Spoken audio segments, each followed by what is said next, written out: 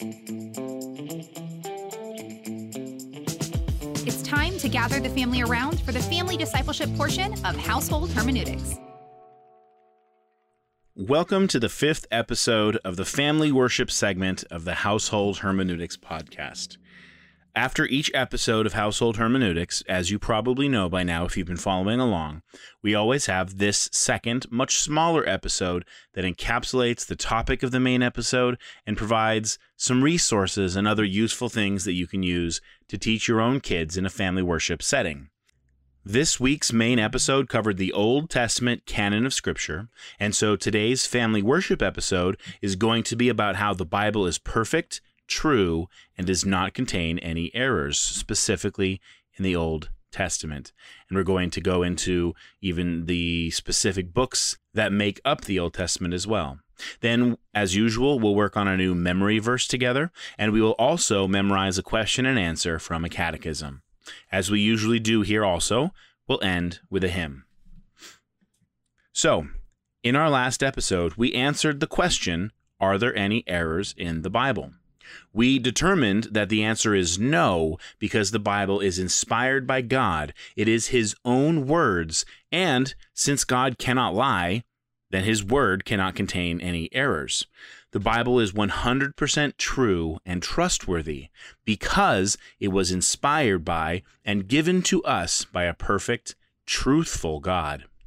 Now, today we're going to be building on that and looking at the books that make up the Bible, specifically, in this episode, the Old Testament books.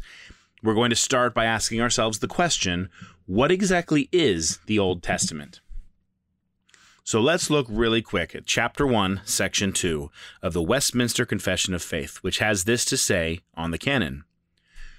Under the name of Holy Scripture, or the Word of God written, are now contained all the books of the Old and New Testament, which are these.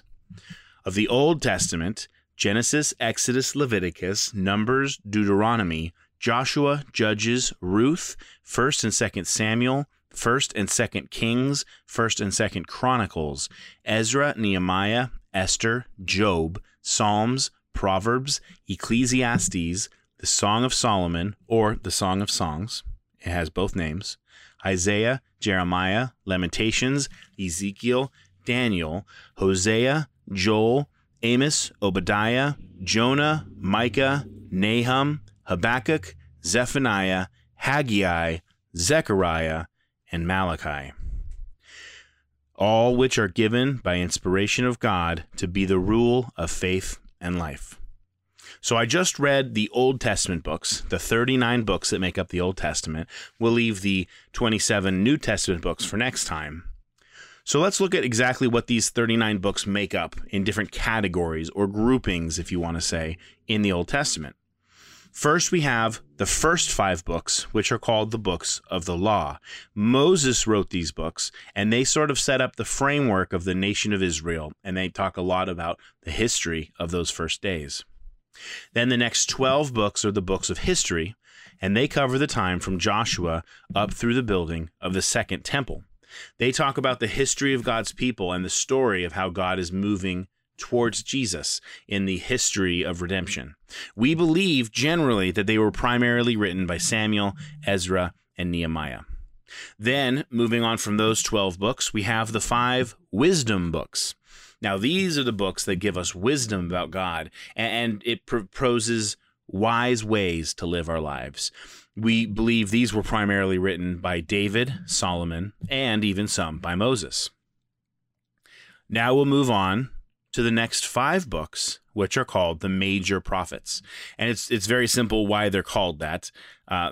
They're longer than the minor prophets, and they primarily give warnings to God's people and the surrounding nations of what God plans to do in those times. And then we come to the end of the Old Testament and to the minor prophets. Minor prophets have a shorter message of warning to deliver than the major prophets, and the books themselves are shorter. They're generally under 10 chapters, and they usually are addressing one specific people group, whereas the major prophets often are talking to, like I mentioned, the surrounding nations, including the specific people groups. So, Now that we have a better understanding of what the books of the Old Testament are and what they are about, let's look at why we can be confident that they are the exact books that God wanted us to have in our Old Testament and that there aren't any missing. Let's look at Deuteronomy 4:2. It says, "You shall not add to the word that I command you, nor take from it, that you may keep the commandments of the Lord your God that I command you." Moses, and also then Joshua after him, wrote many books in the Old Testament, and then the rest were written mostly by the prophets. There are many places in Scripture that talk about the books being written and added to the canon.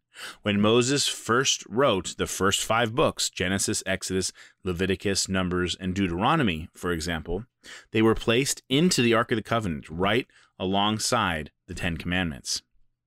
Another reason we can trust the Old Testament list of books is that the earliest peoples and historians of the time believed that they were the true words of God. That was always the assumption and the accepted fact, all the way from the beginning. Also, when you look into the New Testament, you actually get the idea that Jesus and the other authors of the New Testament books often quoted the Old Testament scriptures. In fact, over 295 times. And every single time they are quoting from the Old Testament books that are within our canon. Never from other books or writings, from the Apocrypha or other historical things that were written at the time. They're always from the books that we have in our Bible.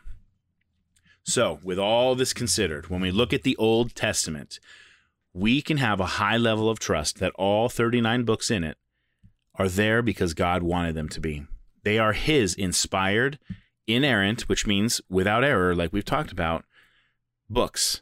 And we trust that they are the correct ones because, first of all, the Bible says they are. History shows that the earliest people reading them considered them to be, and because they are quoted as Scripture so many times by the writers of the New Testament. So let that encourage you to have confidence in those books, in the truth that they contain. So now let's move on to the memory verse for this week, which, if you're not familiar with the way we do things around here, I will read it, and then I will leave some time for you to repeat it, and then I will do that a few times. So you will have a chance to hear it, and then have time to recite it yourselves a few times. So for this week, we're looking at Deuteronomy 4:2. "You shall not add to the word that I command you, nor take from it, that you may keep the commandments of the Lord your God that I command you."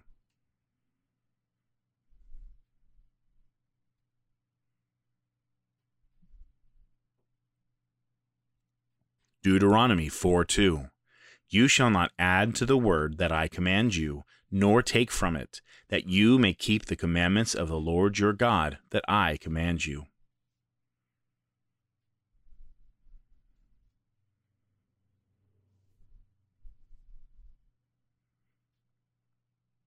Deuteronomy 4:2.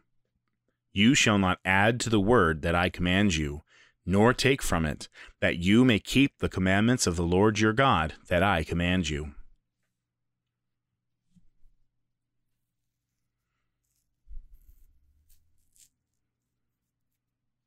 Okay, now let's move to the catechism portion of this week's lesson. We're looking at Keach's Catechism, question 4. And again, just like the memory verse, I will recite the question and answer, and then leave time for you to recite it yourselves, and we'll do this a few times. So, question 4. What is the Word of God? Answer. The Scriptures of the Old and New Testaments, being given by divine inspiration, are the Word of God, the only infallible rule of faith and practice.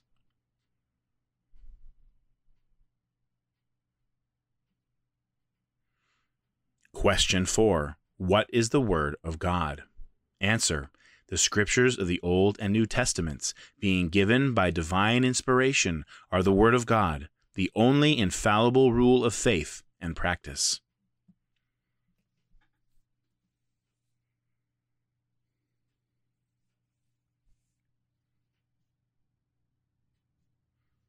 Question 4. What is the Word of God? Answer. The scriptures of the Old and New Testaments, being given by divine inspiration, are the Word of God, the only infallible rule of faith and practice.